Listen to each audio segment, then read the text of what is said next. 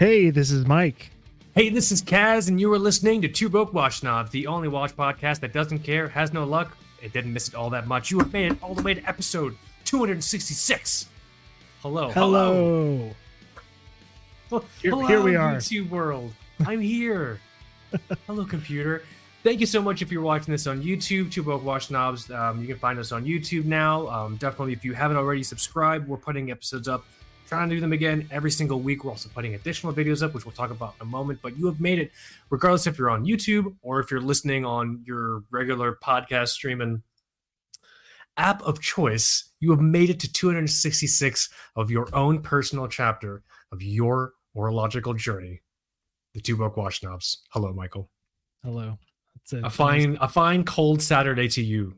Yeah. Yes, sir. 16 degrees this morning. So I started my day with that long walk with the dog in the cold. Yeah, you went ice fishing with your Alaskan Malamute, and on the way you had to fist fight a polar bear. We have retention ponds back here. They're actually frozen. So yeah.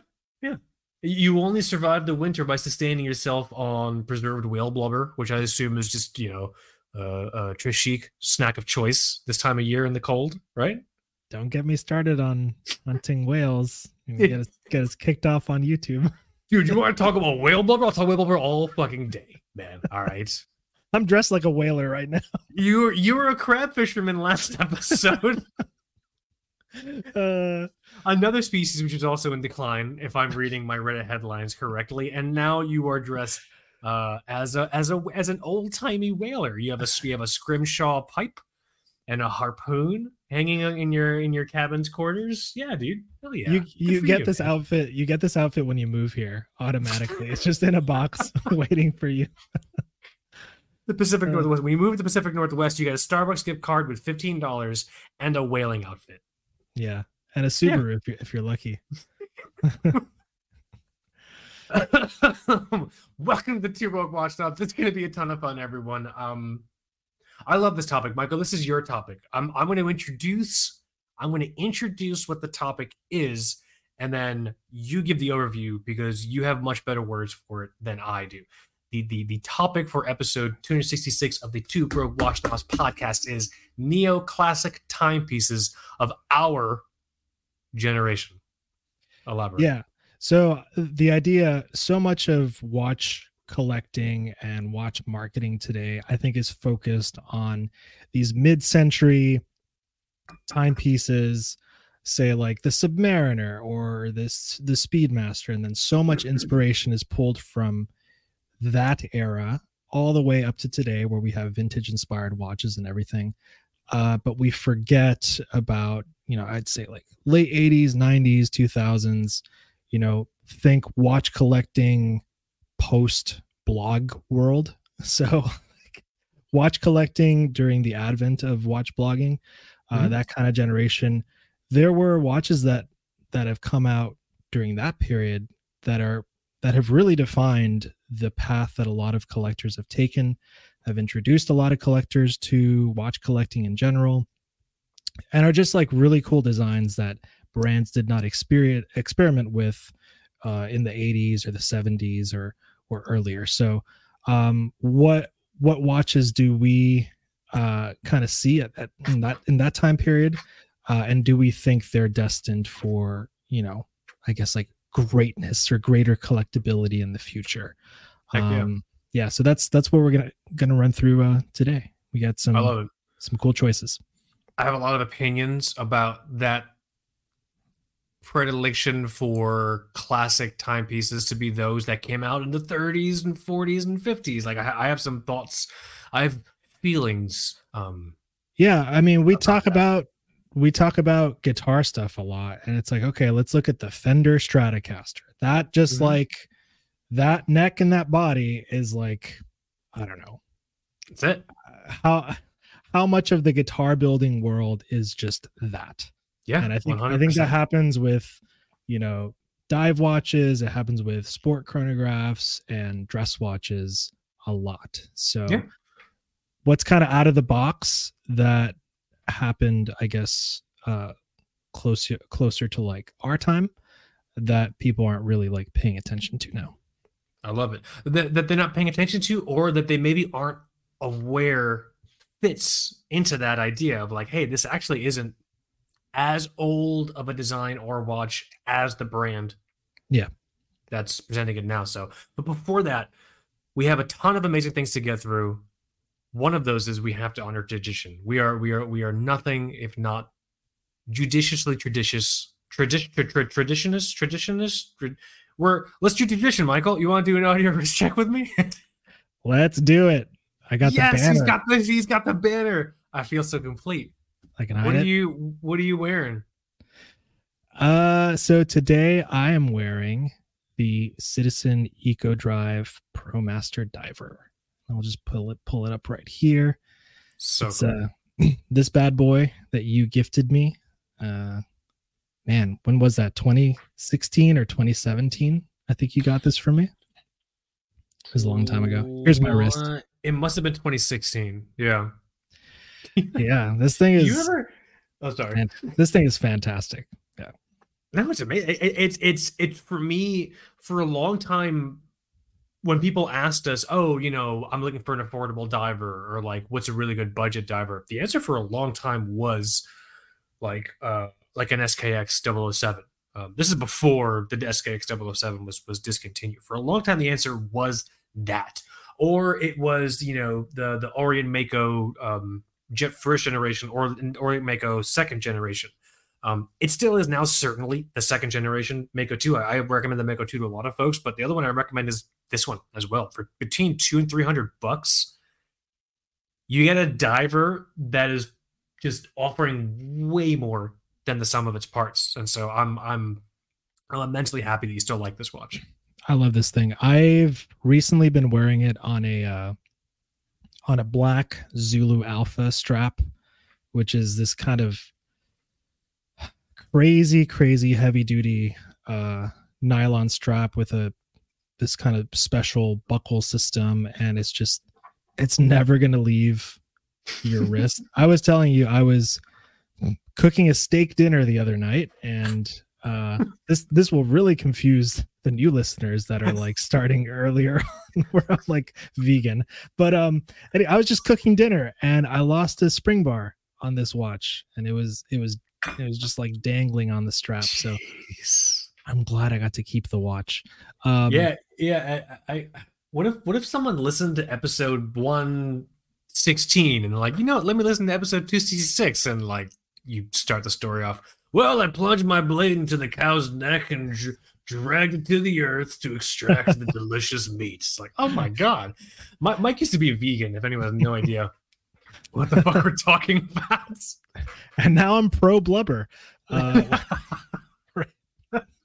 I don't know if I could say that. Loving seals and hunting whales. I don't know how well this is going to go on the censorship check in YouTube. We'll see. We'll see what happens. It's okay, but this is a great watch. That's the bottom line. I still love it. The proportions are great. I think I clocked this in at 43, but it doesn't wear like that. It still feels, I don't know. It feels closer to something smaller. Maybe because the lugs are kind of like stubby. It's pretty tight, pretty short lug to lug. I love the 60 click bezel. It's so smooth. People complain about these little ridges on the bezel. Like they're not, I guess they're not super grippy, this transition between the teeth and the smooth part. But I just feel like those 60 clicks are so easy to get through. It's not, you don't even have to press down that hard to turn the bezel. Yeah. But do you ever have this happen to you where you forget you wrote about or photographed a watch and then you Google it and you just see pictures of your own wrist on the internet and you forgot pictures of your wrist were that happens to me so much. Yeah, we've been doing this website for a long time. I'm like, oh, that's right. I reviewed that watch and that's a photo of my wrist. Like I found my review about a watch I had a question on. And you can see it here. I love just the blue on this dial is crazy. And with that little touch of orange, it's fantastic. This is a killer watch. It comes in black as well. I am sad to see the modern sort of iteration of Citizen with these divers pushing more towards automatic movements. I'm a little bit of a what do you call it? Quartz supremacist. Yeah. Yeah. Yeah, I very much am a proponent of quartz movement technology. I think it's very easy to shit on quartz because it's not mechanical. Because there's some sort of romantic idea that a real watch has to be mechanical, and it's just like, no, that's just someone trying to that's someone trying to sell you something, whether that thing is an object or trying to trick you into getting them YouTube views or whatever the hell. But quartz watches are amazing representations of modern timekeeping technology. The EcoDrive solar quartz in particular is just so cool. And it's a little disappointing to see some of these new Citizen divers coming out that are mechanical. I don't mind them that much. I think I'm more bothered by the variety that they're trying to force. I don't know, they come out with a bajillion different colors, but Cracking up my water, sorry. There are some, I think the references start with NY00. I think there's just like a basic black one that's been around for a long time. Some of those actually were made specially for the Italian Navy a long time ago, and there's some of like the most collectible military watches you could find. There's a full loom dial version that I kind of dig. That's pretty cool. But there have been some wacky color ones that I think they're doing the Seiko thing. Citizen's like, yo, dog, I heard you like saves the oceans. Yeah. Here's 50 different dial combinations that we just kind of dartboarded and hope you were gonna like. So I will say I do like the mechanical titanium Pro Masters. Yeah, that's nice because it comes with a bracelet too, right? It's on a bracelet. Yeah, and you know me, I'm a bit of a titanium. I'm a titanium lush. I have a titanium problem. That's a very cool watch to me. And then I just wanted to share the because I don't think they're super big, but this is the strap I have it on. It's kind of an interesting. Interesting like buckle system. It's a really, really cool combo, honestly. So that's cool. Hell yeah. I dig it. What do you have? I don't know if people can, if you're watching YouTube, you could probably tell I am wearing, I never know where to turn my wrist because the camera's reversed. I don't know directions, even though I really only have two options. I'm wearing my Quartz Omega Seamaster 2541, the GoldenEye reference on the NATO strap that you gave me, Michael, which I think is the NATO strap that you had in your Citizen review. Or is this a different one? You're probably right. That's not the exact one because that strap I sold it with another CWC. This is a CWC's NATO, yeah. That I sold. That is a NATO I got with the newest CWC that I bought. So, but yes, the same kind of strap. It's fantastic. Love this watch. It was a gift to me by you and very close members of us, of other very close members in the Two Broke Watch Knobs community. You made a little boy's dreams come true. He got to wear one of the first watches that he didn't realize fascinated him, but fascinated him when he saw it in GoldenEye in like 1995, 1996. My dad's a huge James Bond fan, and he made such a big deal. My dad's one of those dads who's just like, I don't know if it's because he's too tired or if because he realizes that everything will crumble to dust, but he never gets excited for like anything. But I remember when we were a kid, he was pumped when GoldenEye came out. He made us all go. We drove to I think the movie theater at like the Aventura Mall, or there's like a movie theater by the Aventura Mall in Miami back then, and like he got the commemorative GoldenEye popcorn cup thing, and like he made a huge big deal. And I remember I was watching the movie. I must have been like 10 or 11, I think, when it came out, and the train scene. When he's so spoiler alerts if you haven't seen fucking GoldenEye. It's been out for 18 or 19 years. So if you haven't seen it, I'm really sorry. But 007's trapped in an old Soviet train. And he uses like a laser on his Seamaster to cut a hole in the floor. And that was just amazing. That was just so cool, man. On top of that, we're like the N64 generation, and yes, the pause screen for that the game. pause, yeah. You did everything from the watch, so yeah, it goes full circle when you're an adult and you start getting into watches and you piece everything together, and you're just like, wow, that's this watch that we're seeing here. It's kind of funny. I don't know if you noticed this about the Omega website. Their reference numbers are horrible. Their site can be tough to navigate, but they keep pages up for everything, even if it's. I have noticed that. It's crazy. So sorry, but this watch is no longer available. But this is it. Oh man, this is yours, the 41 millimeter with the with this movement. Hell yeah! I can't read it. Super small. 1538. Yeah, that sounds right to me. That's a collection of numbers next to the word movement. I love it. Or caliber. Couldn't tell. This thing's amazing.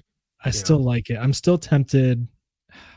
I still can't figure out if I'm tempted by Eeyore's or the black dial that looks more like that has the sword hands. I forget the reference. I think it's the 22. Is this the 2254 that you have? Mine's the 2541. Okay. Yeah, I don't know which reference that is, but it's yours, but it's the black dial and it has the big triangle at the 12 clock. I think just because of I think that watch is a bit more in your wheelhouse just because of the same reasons you're attracted to like CWCs and everything like that, like the historical sort of precedence of the markers and the sword hands in the format of a Seamaster Dive 300. I feel like you would gravitate more towards that, but it is not what James Bond wore. It's not. It is kind of cool though, because that I can't remember if that one even has the helium escape valve. What, mine? Mine does. No, the other one that we're talking about. I'm pretty sure all Seamaster Dive 300s have them. Like it's a thing, right? Yeah. Oh fuck, now I don't know. It's awesome. That watch is almost like Omega following military specification again in the 90s in a quartz watch. So it's kind of a forgotten little gem, I think, in the Seamaster family tree. It is oddly coincidental that it's appearing on this show's topic. I wonder if we'll hear about it again. Yeah, this episode. We'll see. We'll see. Stay tuned. But yeah, that's what I'm wearing. I love this thing. It's amazing. Huge shout out to Just Watches.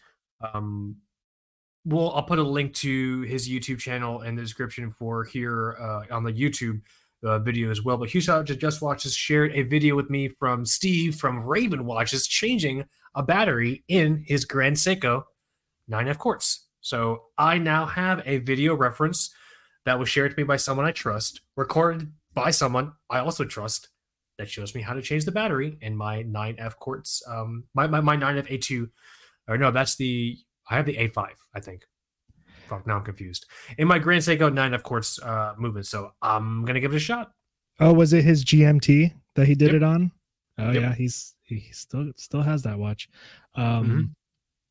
Yeah, you should be fine. I'm sorry. I still think I like made the battery explode just by wearing it. I'm so certain you did not do anything wrong to that. I've had the watch for 3 or 4 years, which I'm pretty sure is literally what they say the battery life is. Okay. All right.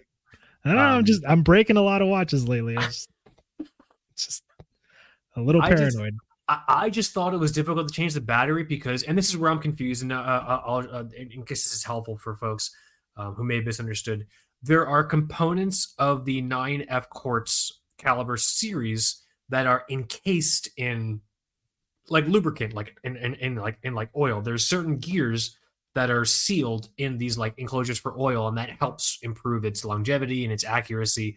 I was under the impression that included something in regard to the battery. It does not. Like, I won't be breaking any sealed sarcophagi, oil containers to get to the battery. I thought I had to before. No, I could just open the watch and just like just pop the battery out like you would another quartz watch, and then just put it right back in there. Damn. So damn. Here it is. So we could show the people. Yeah, that is pretty fucking cool, dude. Come on now. The bracelet's different. It's like the Speedmaster bracelet. Yeah. Oh. It's pretty rad. Really cool, man. It's pretty rad. I don't know. I'm just saying. But at the same time, porque no los dos, man. You could just get one for each wrists, right? Yeah, that's the wife will definitely buy that, I'm sure. As your financial advisor, I think it's a great idea, honestly. Let's see. We have what's up? Oh shit. Got the banners and everything. Let's move on here. Let's jump into housekeeping before we get into the main topic. There are a ton of amazing housekeeping things to go through. Huge shout out and thank you to GQ and to contributing writer Jeremy Freed for including us and working with us on a piece they published recently on Destro watches, left-hand watches. We have a featured quote in that piece on GQ. I'll have a link in the video for YouTube if I can. I have to figure out.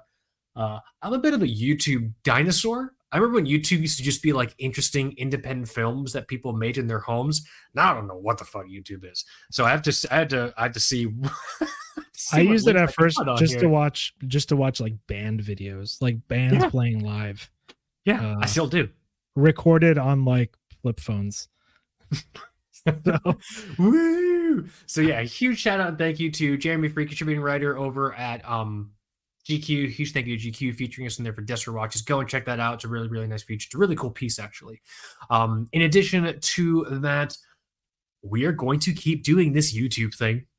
You know, we're in the process now of putting together a calendar, putting videos together. In fact, at the time of this episode airing, you can go to our YouTube channel right now and check out a really fun video that Michael and I put together as a companion piece for our post on the watch website about cheapest Rolex watches, quote unquote cheapest Rolex watches. You know, for the price of a cheap Rolex watch, Michael, I could just get a brand new Cartier Santos.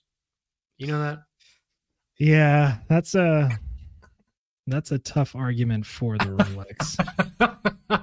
But then if you go check out the YouTube channel, Michael and I recorded a piece as a companion to this article here. It's a ton of fun.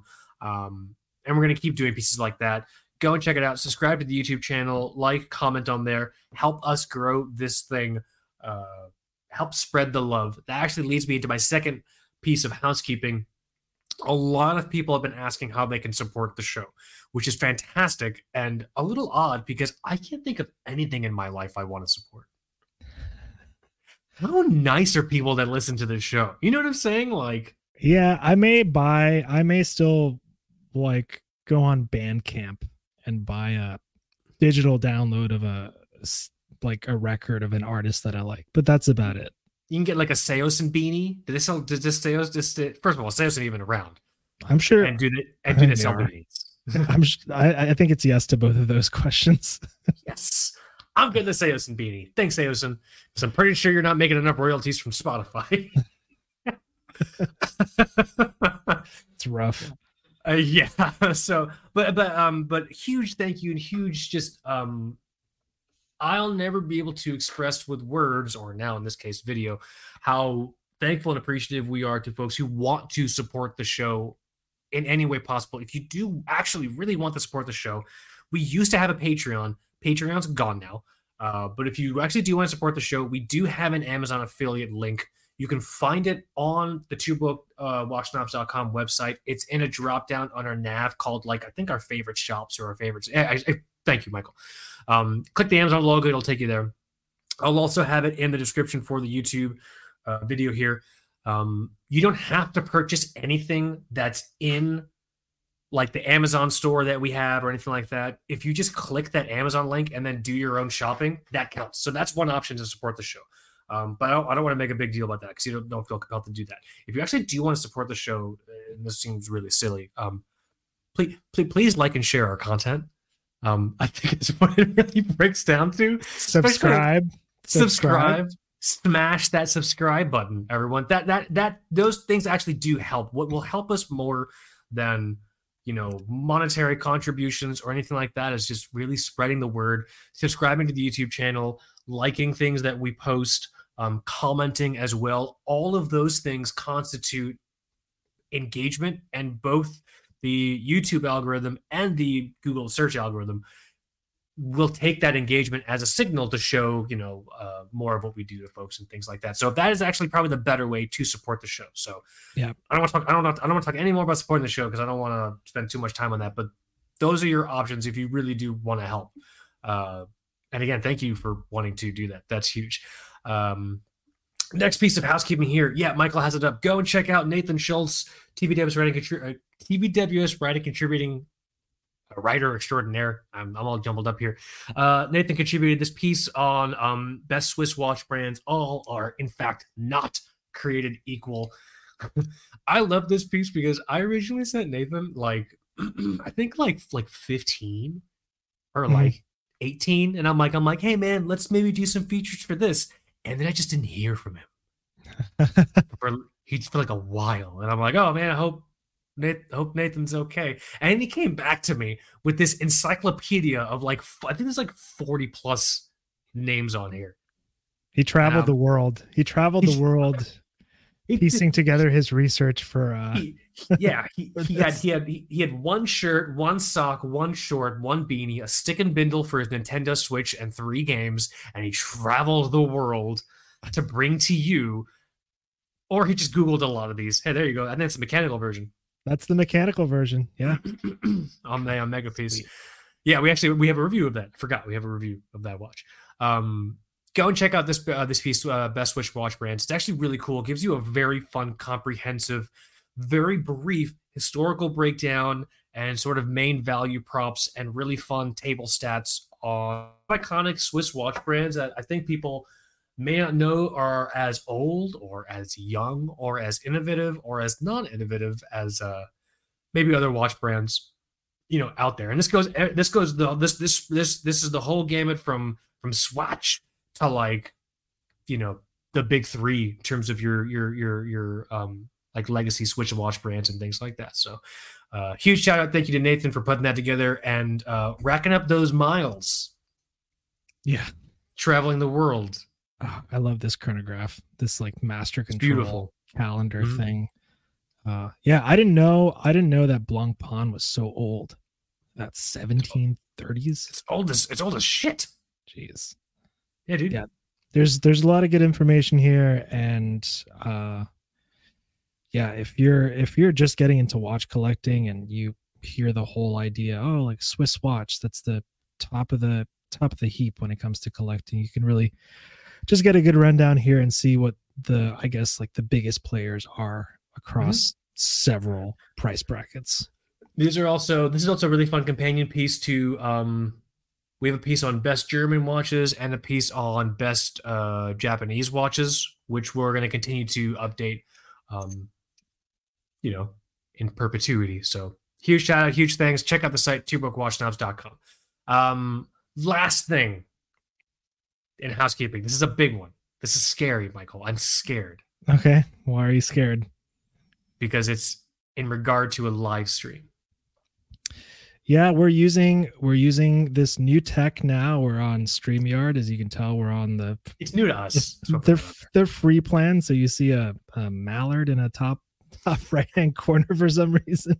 That's their logo. Their logo. It's a mallard with headphones. It's fun. But used to do, back in the day, we used to do the Instagram live streams, and it was really primitive. We were just kind of holding our phones like this, and mine was always too low, so you got maximum neck coverage and very little of the top of my face, and so yeah, it was pretty bad. Yeah, my arm would kind of just hurt. So I think we can use this to stream somewhere, and we're thinking about doing a cool live stream Q&A, and we're just floating that idea out right now and seeing what you guys think about it. But I think it could be fun. And to add potential insults to future injury, we're thinking about making it an episode. Yes. Yeah. A live streamed episode. So you and I used to make the joke all the time about having callers. like live callers. This is the closest we're gonna get to that, I think. That's true. That's true. Yeah. This is the closest we're gonna get to having live callers. Caller one, you're on the air. What do you think of Omega? And just see where fate takes us. Yeah. I think there are ways to take actual callers during live streams, by the way. I think there's some technology we can explore there also. So that could be a dream come true one day. I'll have to look into that. We might still get callers. Don't let the dream die. So if anything, we're possibly thinking about that for episode 268. So that is in 2 episodes from now. If you think that's a great idea, tell us about it. If you think it's a bad idea, just don't tell us and we'll just assume you think it's a bad idea. But either way, let us know your thoughts on that idea. You can hit us up in the YouTube comments here. Actually, honestly, probably would be best. Yeah. Instagram. Man, we're really trying to figure out what the hell's going on with Instagram. So many AI nudie bots. So many nudie bots, dude. So true. I try to delete piles of that stuff every single day, and they multiply like crazy. Hey, maybe I like your channel. Like, what fucking? And there's your nudie bot. It's not just that, but it's. I love the accent. Sorry. It's that, and it also looks like a lot of weird like accounts that are trying to sell you clearly fake watches. Like clearly, and they all come with the same automated like intro message, like, hello, we have all brands popular, come see. Like, oh my god, it's bad. So we're Instagram right now may not be the best platform to get a hold of us. We're really trying to figure it out because we know we have an audience on there. We know people enjoy engaging with us on there. Sidebar, can you hear my baby crying? I can. That's okay. That's not a problem. This is a new world, man. We're on video. We're using StreamYard. We're taking calls. It's my child made the decision to skip his nap, and so we're all paying the price. Now I know what that means. I've witnessed what happens. Yeah, that's right. But let us know in the comments here on episode 266 on YouTube your thoughts on that, and if you think it's a great idea, maybe submit a question, or we could do that. We can do questions live on 268, and then we can also read from a list in case some folks can't make it. Whenever we end up doing that live stream. So you can also email us at tbws.contact@gmail.com. The email again is tbws.contact@gmail.com. But yeah, tons of housekeeping. Appreciate that. Appreciate everyone's patience as I got through those. It's important. I think it's time for the main topic. Let's do it. Let's do it. Is there? I'm assuming there's a banner. Yeah. Damn right. This is so cool. This is way better than Technicolor. This is about as innovative as Technicolor, I think. Right? You almost caught me off guard. Like, do I have it? Yes. Yes. But let's I love this topic because I think there's such a drive, and I'll call it what it is. There's such a toxic impetus in watch collecting to be as authentic a watch collector as possible by being as true to the roots of watch collecting as you can be with your collection. And by that, I mean, it's this idea of if you went to like a watch meetup, and in the watch meetup, and this is not the entire watch world, this is just the portion of the watch world which is full of douchebags, which is like 95% of it. And if you're really mad that I said that, then you know which side of that percentage you're probably on, which is fine. You know, it's fine. Jesus made all kinds of folk. It's fine. The 95% of the people in the watch world are, kind of like douchebags, which is fine. If you were to go to like a watch meetup and you only had watches that were maybe new, or your watch collection was only like, Nixons or quote unquote fashion watches or new generation Seikos. Like, let's say maybe you went there with one of the new Seiko Field Sports GMTs and like an Orient Mako 2 or something like that.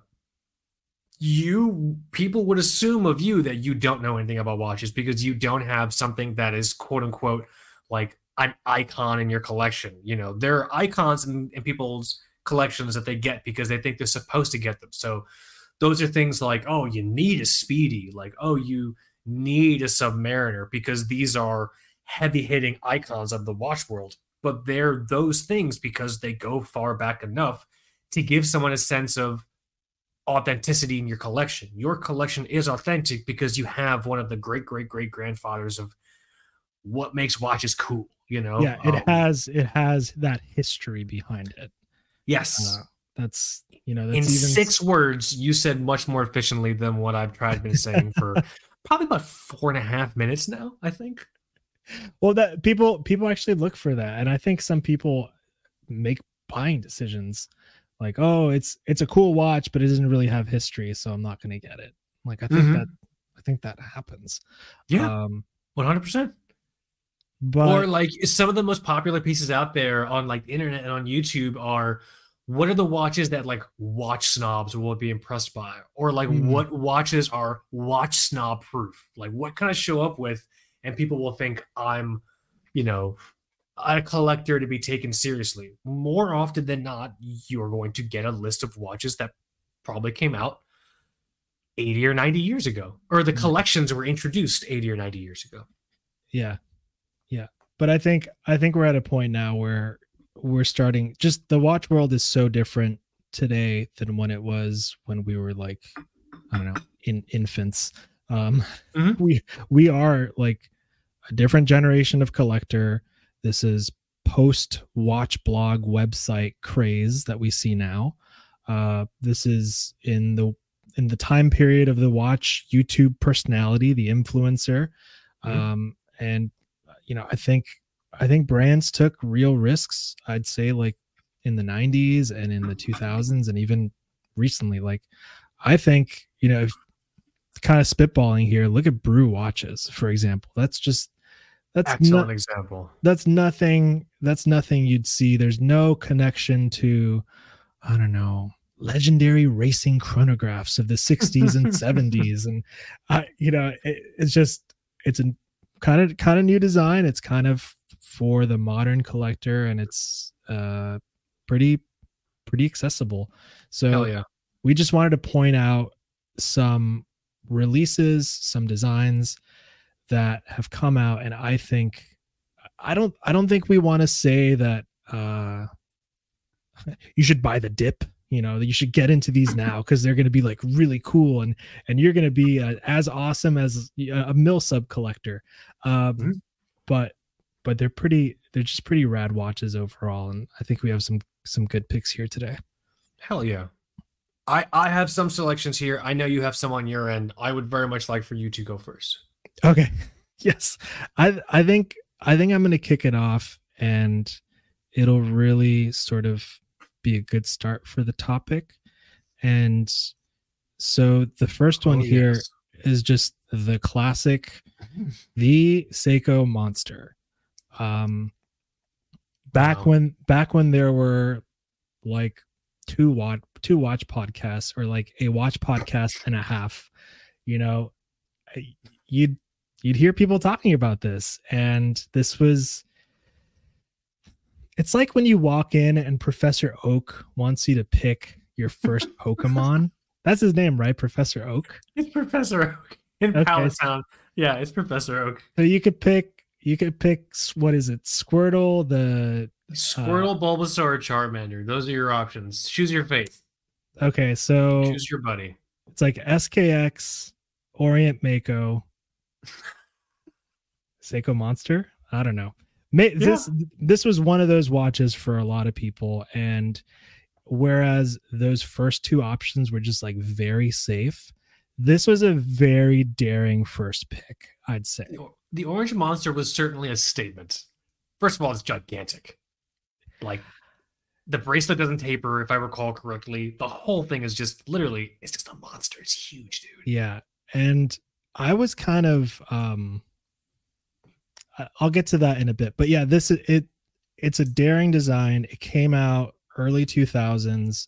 It doesn't really pull from much of Seiko's old catalog or anything like that. I would I would say that the SKX kind of looks like a 77548, or even some of the certain versions of the 6309. Like that case design is still pretty prevalent in Seiko history. The the monster didn't really look like anything else. I think the only thing you could kind of, you know, come back at me with is like the shrouded case could remind you of those tuna divers, but Kind of. this was done a little bit differently, and I just like, I wish I could have been in the boardroom, man, when this was shown like the first time. Like how many people looked at this and just thought, no way. Honestly, it was Y2K. They probably thought they weren't going to survive anyway. So just like, yeah, we'll just greenlight it. It doesn't really matter. The world's going to blow up. All the banks are going to collapse. So sure, do whatever you want. That's a good point. And then that didn't happen. Like, oh, well, fuck, we'll start with it. So I might as well just launch this monster thing. I mean, they didn't call it the monster, honestly. We should do a whole episode on Seiko nicknames and just how that came about. Well, there is I'll share it now real quick. There was a piece that Cole did back when he was with Hodinky, and he went to Thailand and he met with a like a pretty prominent like Seiko monster collector, and like you can see the collection here on the screen. So cool. It's the dude has collected just, I think his goal is to just literally collect every single monster. And they talk about this in the video here. Like monster, yeah, it was a nickname that started with collectors, but I think Seiko fully embraces it right now. I think they even use monster on their website. Yeah.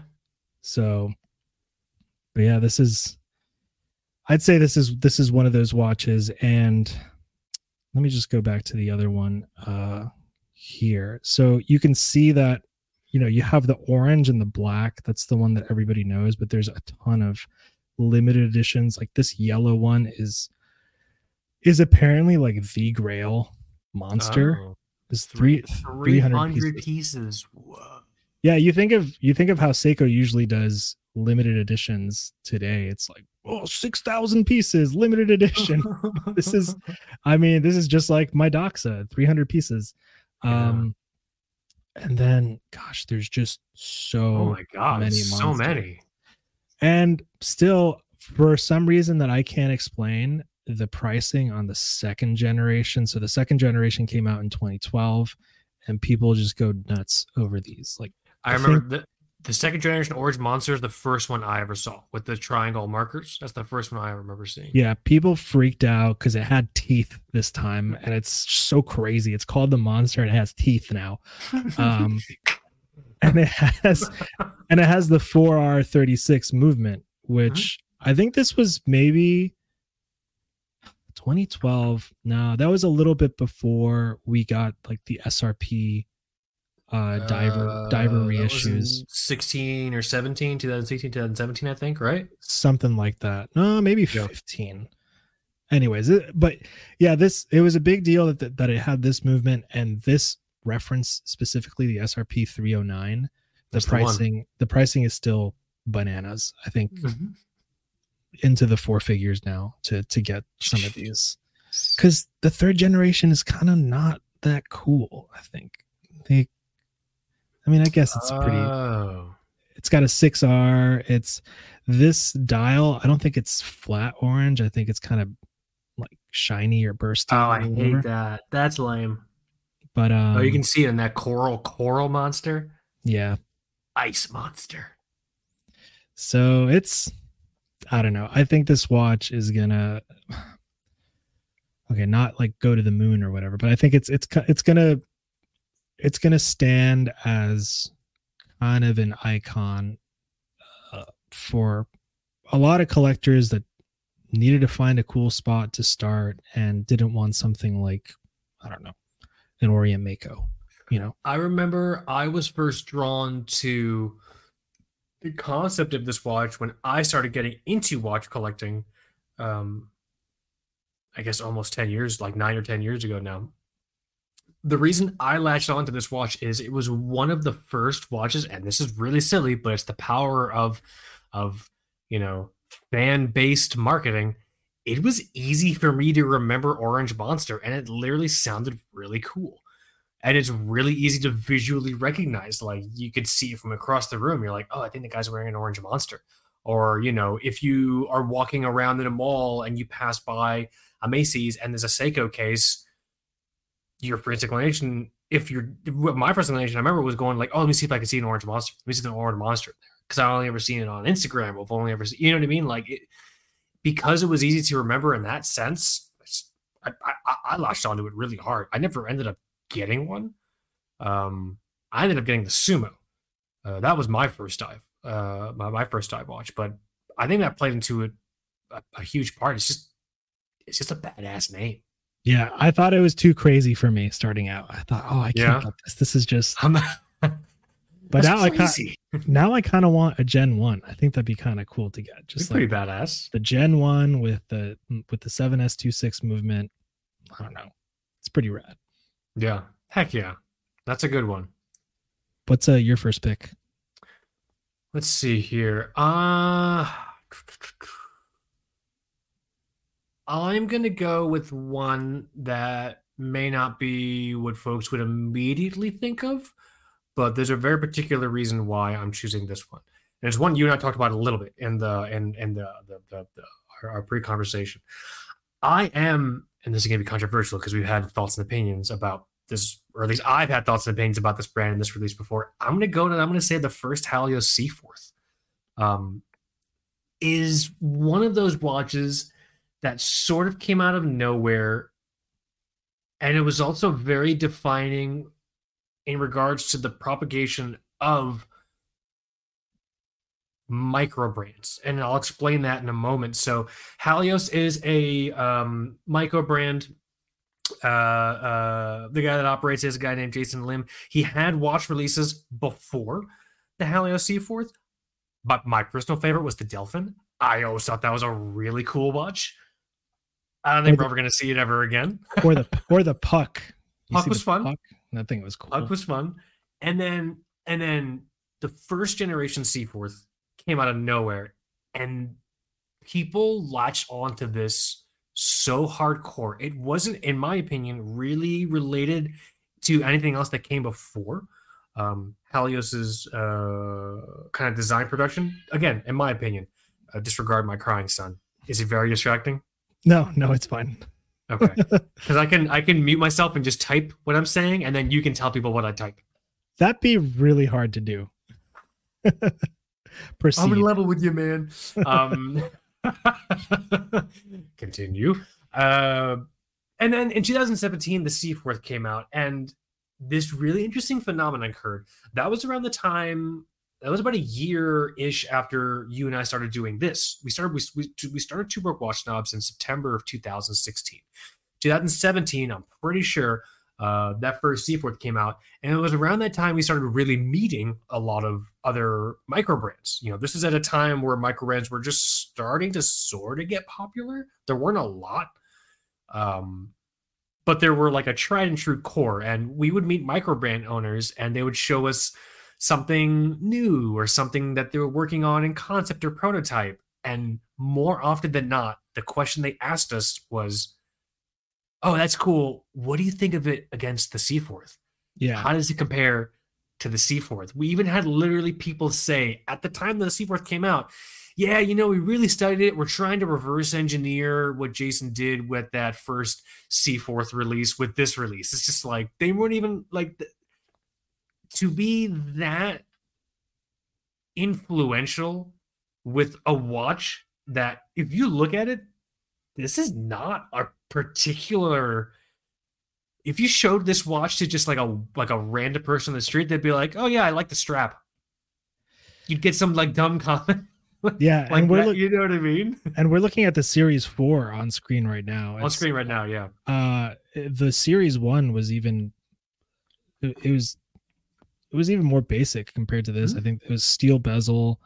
The 2 time zones. I think you could get it with the dive bezel. Yeah, dive bezel or 12-hour bezel. but Like it wasn't as fancy as this new series. it was such a big deal. And then I remember what really set it off, and this is why I wanted to choose it in particular for this list, because it's going to live in the orological shared cultural narrative for a long time, whether you were directly influenced by it or not. It was either like the second or third, I can't remember, but one of the iterations after the first generation Seaforth, that release was picked up and shared on Hodinky, which doesn't sound like a big deal, but at the time, Hodinky was not talking about microbrands. Yeah. Like this was one of the first times I ever saw that website mention a microbrand during the release. And if I'm remembering the release right, there were a lot of technical issues.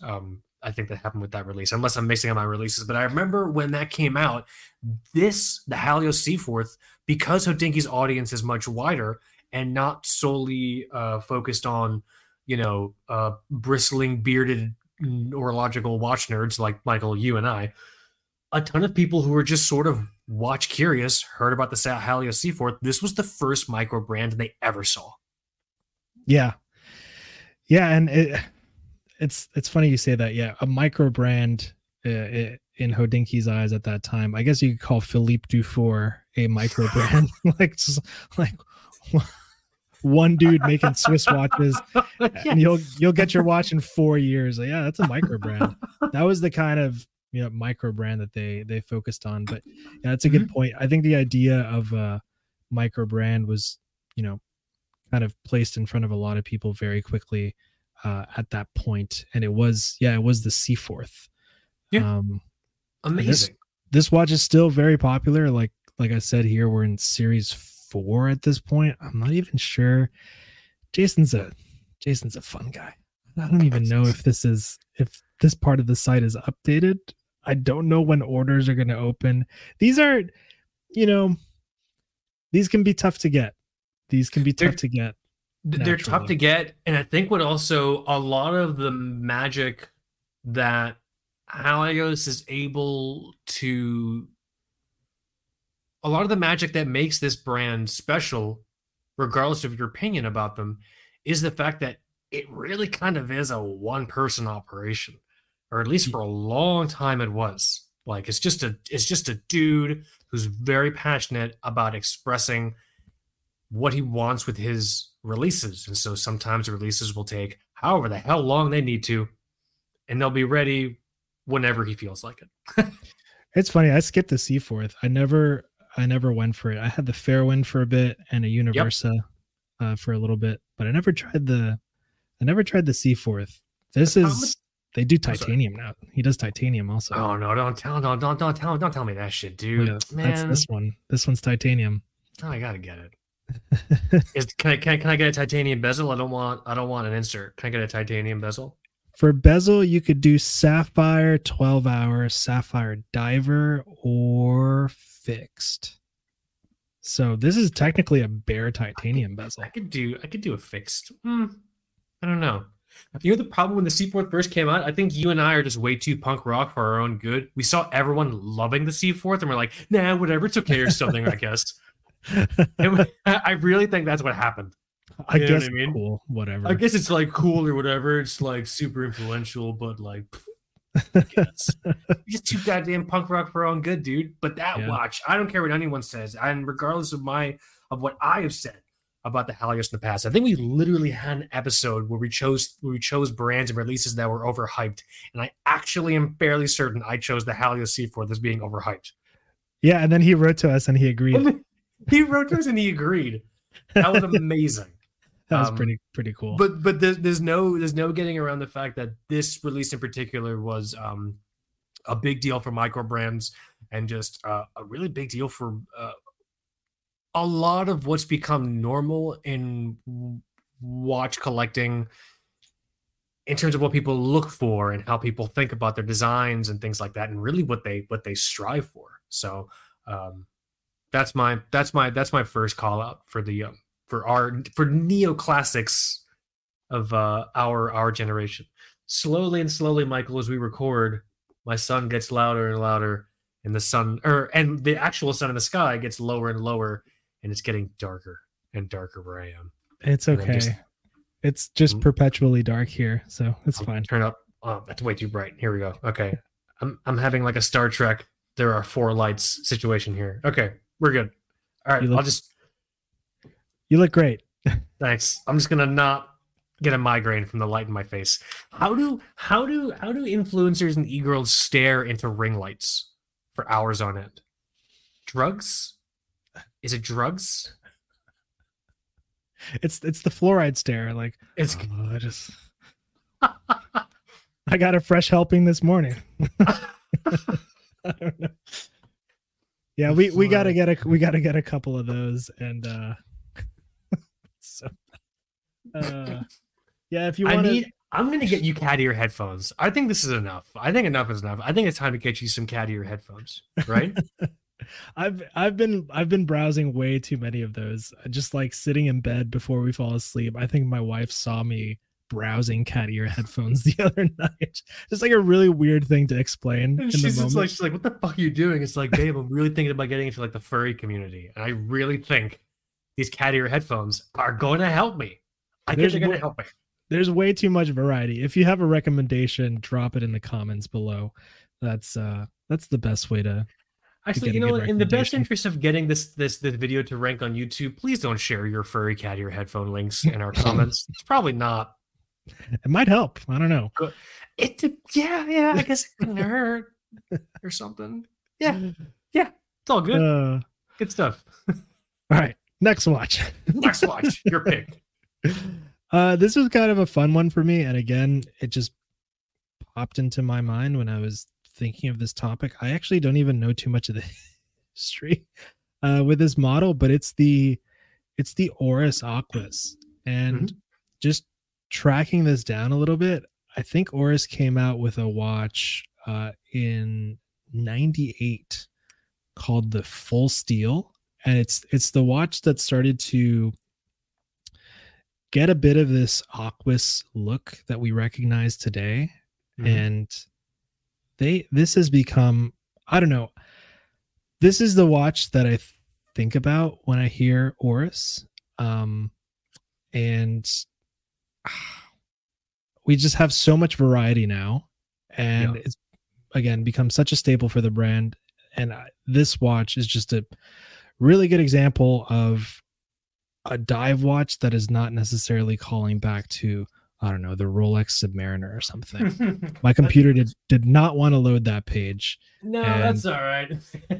Did you see me struggling there? Like, I saw you, and I'm like, maybe I should talk to help kill this kind of hole. Like, no, I'll see where Mike takes this one. I'm like, I'm gonna land eventually. It's like, no, I'll refresh. So yeah, it's you see it on the screen. I don't know. This to me is just, I don't know. It's really different from the Seamaster or the Submariner or even the SKX. And I don't know. It's kind of overlooked. And what is this, dude? Oh, this is a little bit pricier than I thought it was. I thought this was, in my head, this 3 was way close to the USD. I thought it was $700, and this was the dollar sign. I'm like, what? $700? Let me get my wallet. Some of these Aquas or Aquas, however you say it, some of these can get pretty pricey. Some of them you can get pretty good prices on.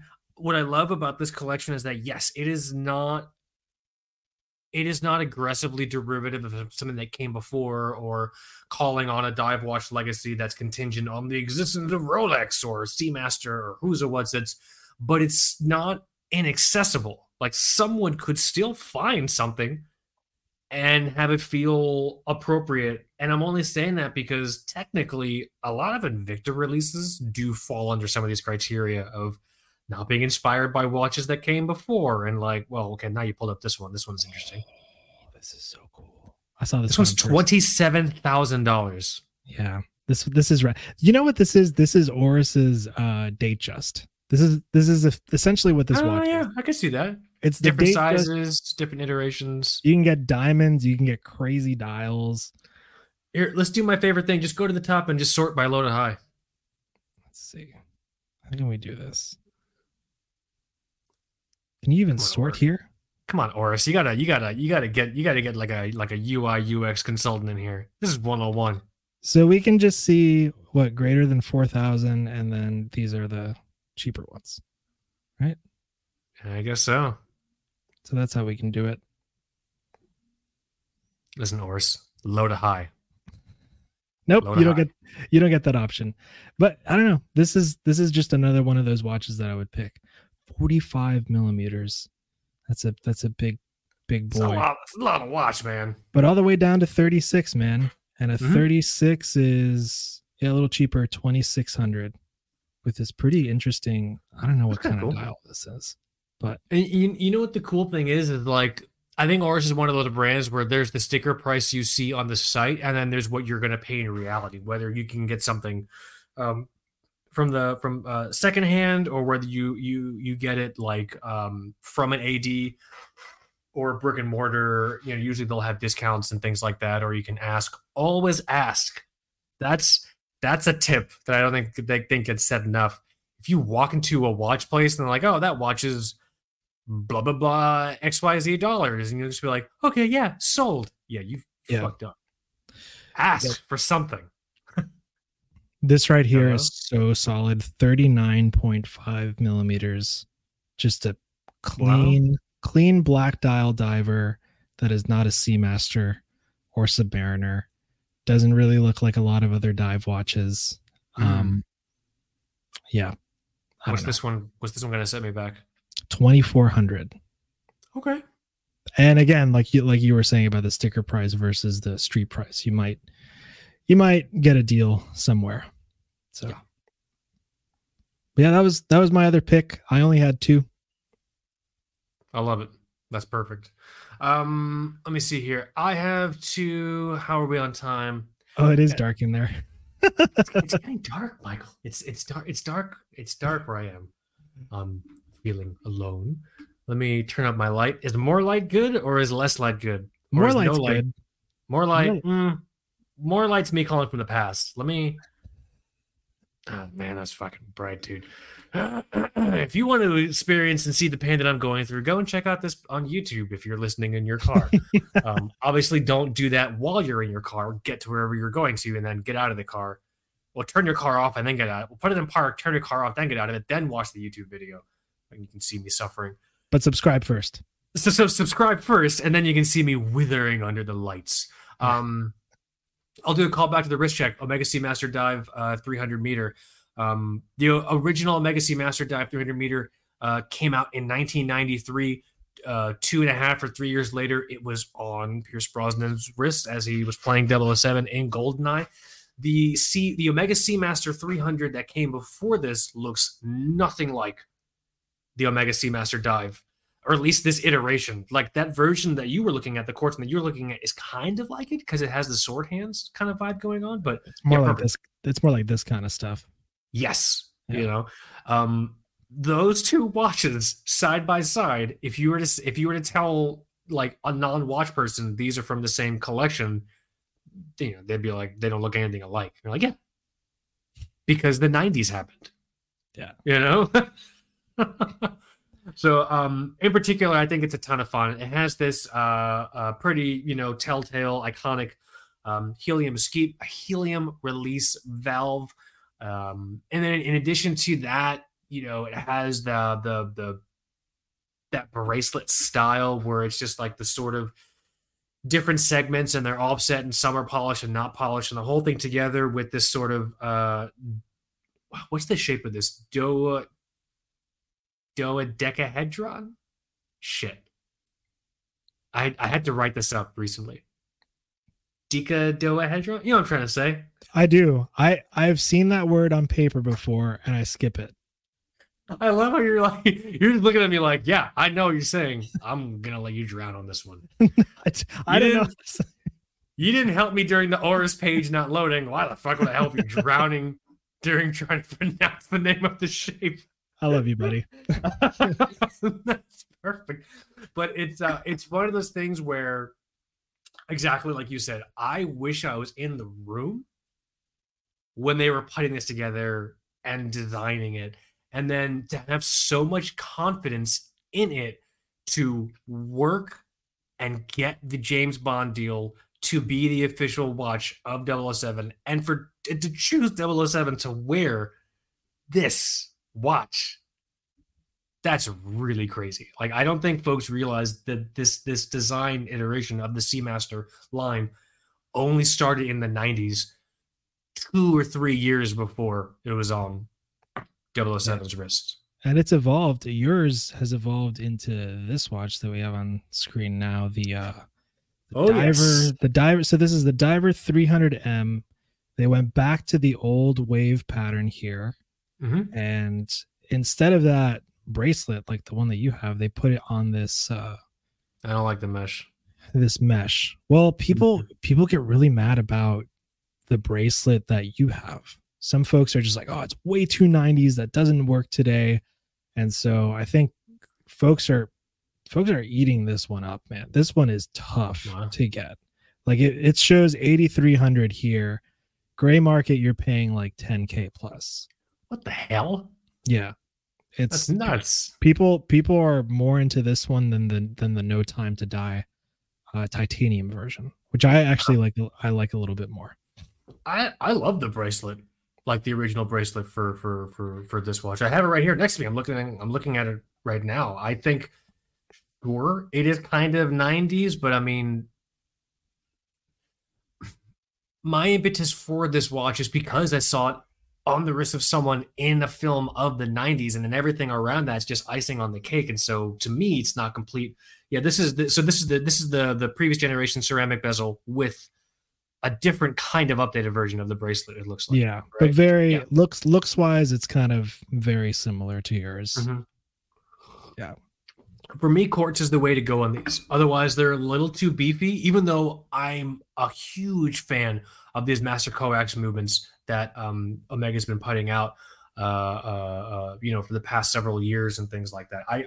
I strive one day to own a mechanical master coax movement piece from Omega. There's a couple I have in mind. But for me and how I've kind of chosen to evolve as a collector, the quartz version of this watch is perfect because 41 millimeters in terms of the case size is about the max of what I can comfortably wear. It would feel too big if this was a mechanical movement and it was like 14 or 15 millimeters, whatever it is. This thing's, I think, only 11 millimeters. It's a whole lot of watch. It's a whole lot of watch, man. The last time I went to an Omega boutique and I thought, like, this is it. I'm gonna make the decision to either get or not get this watch. I wore the new ceramic one, steel, black dial, bracelet and everything, and it's a hunkin' piece of watch, man. It really is. You know what the problem is, and this is something that I think you and I've wrestled with a few different dive collections across different brands that have a bit of a tool legacy. I don't want this Omega Seamaster Dive 300 to feel like a luxury jewelry piece. Yeah. Obviously, it's not a cheap watch. Like, it's not like a Casio Duro, like a $50 200-meter dive watch. Like, it is still obviously a very nice watch from a luxury brand. But the problem, in my opinion, because I've tried on some of the previous generation ceramic bezel with the deep wave, the deeper wave dial. I've tried some of those on before, and like it feels too nice, if that makes sense. It does. And let's see. I wonder, could you imagine if they went back to aluminum insert instead of the ceramic? Because that's part of what makes yours feel less, I guess it's less fancy. Tudor is doing aluminum on the black bays, so it's not as premium of a material, but it could kind of that could bring back some of that appeal. Didn't they put the aluminum insert in a recent release, but it was like a weird limited edition and it's like super expensive? Do you know what I'm talking about? I think that may be the one that I just pulled up. I'm trying to figure out if that actually has aluminum. Like, I don't think it's a regular production thing. Like, I personally would love that, but I could totally see. Because the thing is, you can't walk into an Omega boutique and explain to a watch normalo, oh, hey, this is, a five, six, or $7,000 watch, and part of it is made from the thing that soda cans are made out of. Oh yeah, it looks like. Aluminium. Yep. So yeah, So they which went. It was this one, this blue one on the mesh. So they went back to the old wave pattern and aluminum. and it's $8,000 Yeah, but you're not going to find it. MSRP. Yeah, no, you're Yeah. paying 10K, like you said. See, that's my problem. I have no problem if they went back to aluminum, but then don't charge me more, or don't Yeah. charge me in a way where, unless this is like special virgin aluminum that's never been touched that they got directly from Hephaestus by trading some saltines to him for. Like, unless there's something amazing about this particular cache of aluminum. Yeah, I don't think I don't think that's a thing. I literally think the scenario I was playing is not a part of reality, which is fine.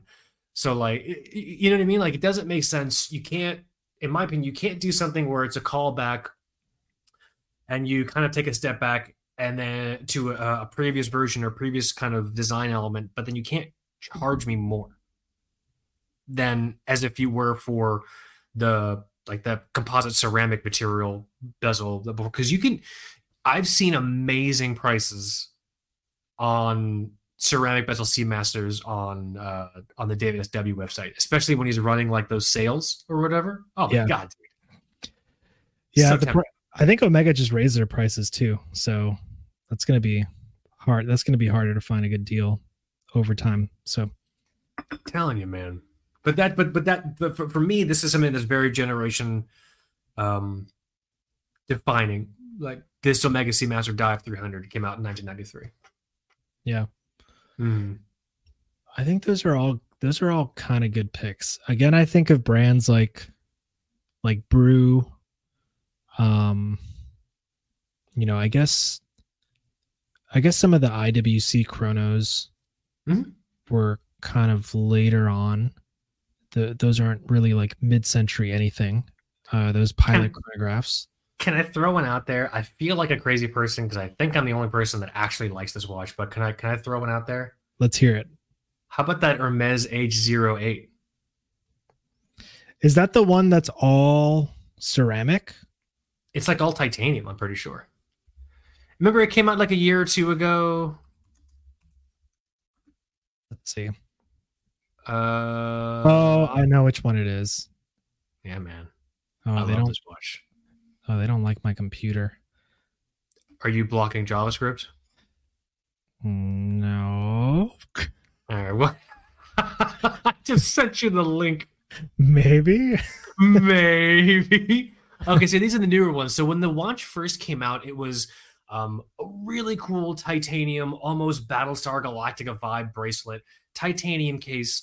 There are some Hermes dials that are sort of like that arrangement, but there's nothing that is, from what I remember seeing when I fell in love with this watch when I first saw it. There's nothing in Hermes' catalog that looks anything like that in terms of like the case or any of those pieces. And so I would love to own one of these one day. Here it is on orange. Orange was the first sort of accent color you would see on it when it came out, but I think this thing is amazing. I think the movement in this is amazing as well. It's beautifully decorated. It's incredibly wearable just in terms of the dimensions. It almost kind of has like Aquanaut vibes a little bit. Kind of, yeah. You know, I would love to see a collection with this and like the Cartier Santos. I don't know why. I feel like those two watches would be very nice in a collection together. That's also about $12,000 worth of watches I just mentioned there. Didn't they do different? Oh, I love these numbers right here. The markers, the font choices around the markers are amazing. Yeah, that's pretty cool. Hermes is very much an overlooked brand. Oh, sorry. Didn't they make like a GMT version where the scale was like GMT numbers? Maybe not. I don't know that. I think they made it. There's a chronograph version they released recently. I'm pretty sure. That's wild. Let me see. Hermes Hermes is a brand I think that kind of gets overlooked. Yeah. There's a chronograph version of this. It's cool looking. God. It is a mono pusher. Whoa. Well, now. That's pretty cool. You know what I mean? So I think there are so many releases that fit this idea of, hey, we're gonna put a design out there that's not iterative or from anything that came out 60, 70, 80, 90, 100 years ago. Like, we're going to do something refreshing and new. More often than not, I think as a congruent theme, most folks probably notice at home, uh, all these watches are pretty expensive. Except the orange monster. I thought it was. I mean, you said it was 4 digits. Well, or the second generation orange one. The second generation. If you're looking for a second generation, people are asking like, I don't know, 800, 900,000 bucks, you know, for it. Probably even more. You have to check in with Random Rob about that. That guy is the orange monster YouTube king. We got to get a Random Rob bat historian. Signal. We got to get like his YouTube logo on a bat signal on like a party light, just shine it like in the sky. Help us with orange monster pricing. Yeah, he's documented that. He has a couple videos on just like where the prices are going, collecting them, and what that looks like. So that's a good resource as well. But yeah, well, I would love to open this up to everyone. Open mic night. Let us know your thoughts on, A, obviously our choices, our selections, but then B, at the same time, what do you think kind of fits this mold? Because I am so certain there are more watches out there that started their own legacy design DNA in the past 20 years than watches that, we're still making visual callbacks to that happened, several 7, 8, 9, 10 decades ago or something like that. So let us know your thoughts. Throw your ideas out in the comments on YouTube. In terms of a quick recap, again, huge thank you and call out to Jeremy Freed, contributing writer over at GQ. Thank you to GQ for putting out the piece on Destro watches. We have a really nice quote in there, a nice little feature in there as well. Definitely please subscribe to the YouTube channel. Go and check it out. Actually, if you want to see our cheapest Rolex video that we put out, it's just a couple of cool cats looking at cheap Rolexes together for 15 to 16 minutes. Right? Not buying any of them. Not buying any of them. That'd be fun. We can screen share record us buying one next time. Oh yeah, and then we can screen share record our wives leaving us. That's an option as well. That's another live stream test. Yeah. Episode 269. The guys get divorced. We're like, oh well, what are you gonna do? I mean, that's horrible. Go and check out the YouTube channel if you want to support the show. There's the Amazon affiliate link. I'll put it in the YouTube link. I'll put it in the description here for YouTube. You can also get it off of the site as well. But really, the best ways to support us is just subscribe, like, share, tell everyone what we're doing. Tell people you're not the only person that finds foul-mouthed orological shenanigans entertaining. Probably the best way to do it, honestly. On video, and you get it on video now. On video, great. You could watch the sun set across my face on video, because that's what's happened. I'm now just staring out into the darkness, and it's dinner time, and I'm hungry. But in addition to that, definitely let us know your thoughts on our picks. Let us know your thoughts on neoclassical, like neoclassic like pieces of our generation. Let us know your thoughts on possibly doing episode 268 in 2 episodes as a live stream. Michael, is there anything I'm forgetting? I think that's everything. Just join in on the discussion. We'd love to see the comments below what your picks would be for something like this. And also, thank you to folks that have been commenting on the YouTube videos. So nice. Yeah. So nice. I thought it was going to be trash out the gate. Same. Like our podcast reviews. But if I feel like things are going a little too well for me, or if I have a little too much of a pep in my step, I go and I read our podcast reviews. That'll just that'll bring me back to baseline. That'll knock me down a couple pegs. They're so mean, dude. And I'll walk with my shoulders a little more slumped and my head hung a little bit lower. On that note, if you'd like to go and leave us positive podcast reviews, usually on like iTunes or wherever you listen to the show, go and do that. You know, help drown out the darkness. Yeah. The consensus that I've gathered from our podcast reviews is that I'm the dumb one, and you're the eloquent smart one. That's what I've gathered. That is so not true. I can do a whole episode on why that's actually opposite. So I can do a whole episode for 2 hours talking about like my feelings in Soviet watches, and I did, and that probably did not help our YouTube reviews because I went full neck beard. Do you remember those? I don't know if you listened to those episodes, but I did them solo. There was no intro music. I just turned I hit record and Notes from Underground style. I just started talking. Yeah, I just started talking. I think I did one on Doxa or the SKX or something. Yes, that's right. Yes. So, I'm not going to re-listen to that one. we're both in it, so I love it. But yeah, thanks so much for listening. Definitely let us know your thoughts. But with that, Michael, is it that time? Is it that sad time? Thanks for listening, guys. My name is Mike. And this is Kaz. You have been listening and watching, hopefully, Two Broke Watch Knobs. Later.